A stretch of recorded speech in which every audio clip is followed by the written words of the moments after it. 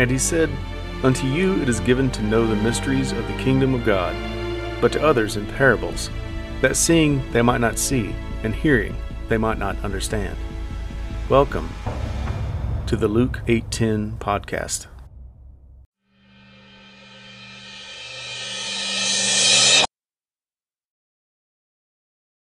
Mankind unrestrained. Many Christians do not like to read or study the Revelation because of the terrible events described in this revelation from our Lord Jesus.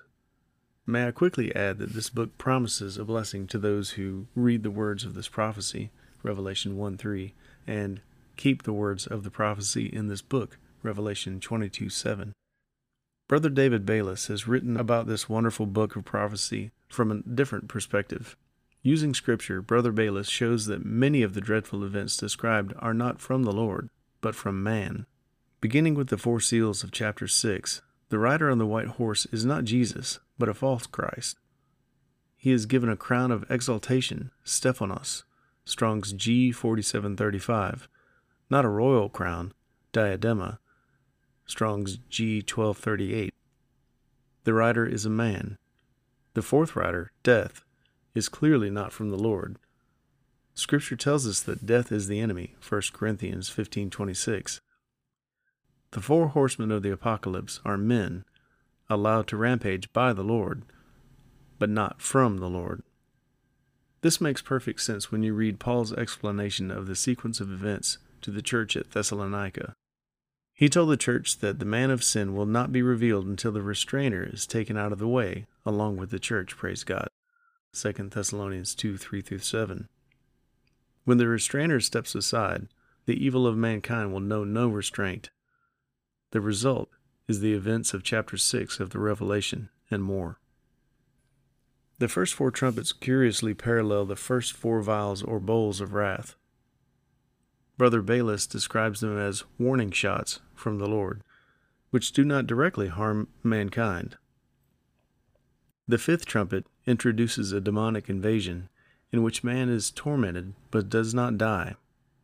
The 5th vial of wrath is poured on the throne of the beast.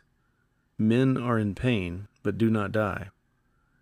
The 6th trumpet introduces the Trans-Euphrates army, while the 6th vial allows the kings of the east to cross the Euphrates River. Again, many believe this is an army of men, mankind, unrestrained and on a murderous rampage.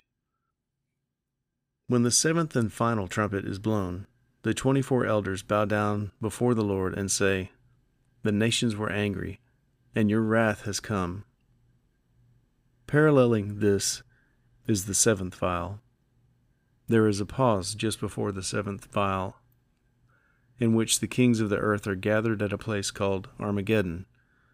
At this apocalyptic location, the world will see the wrath of God.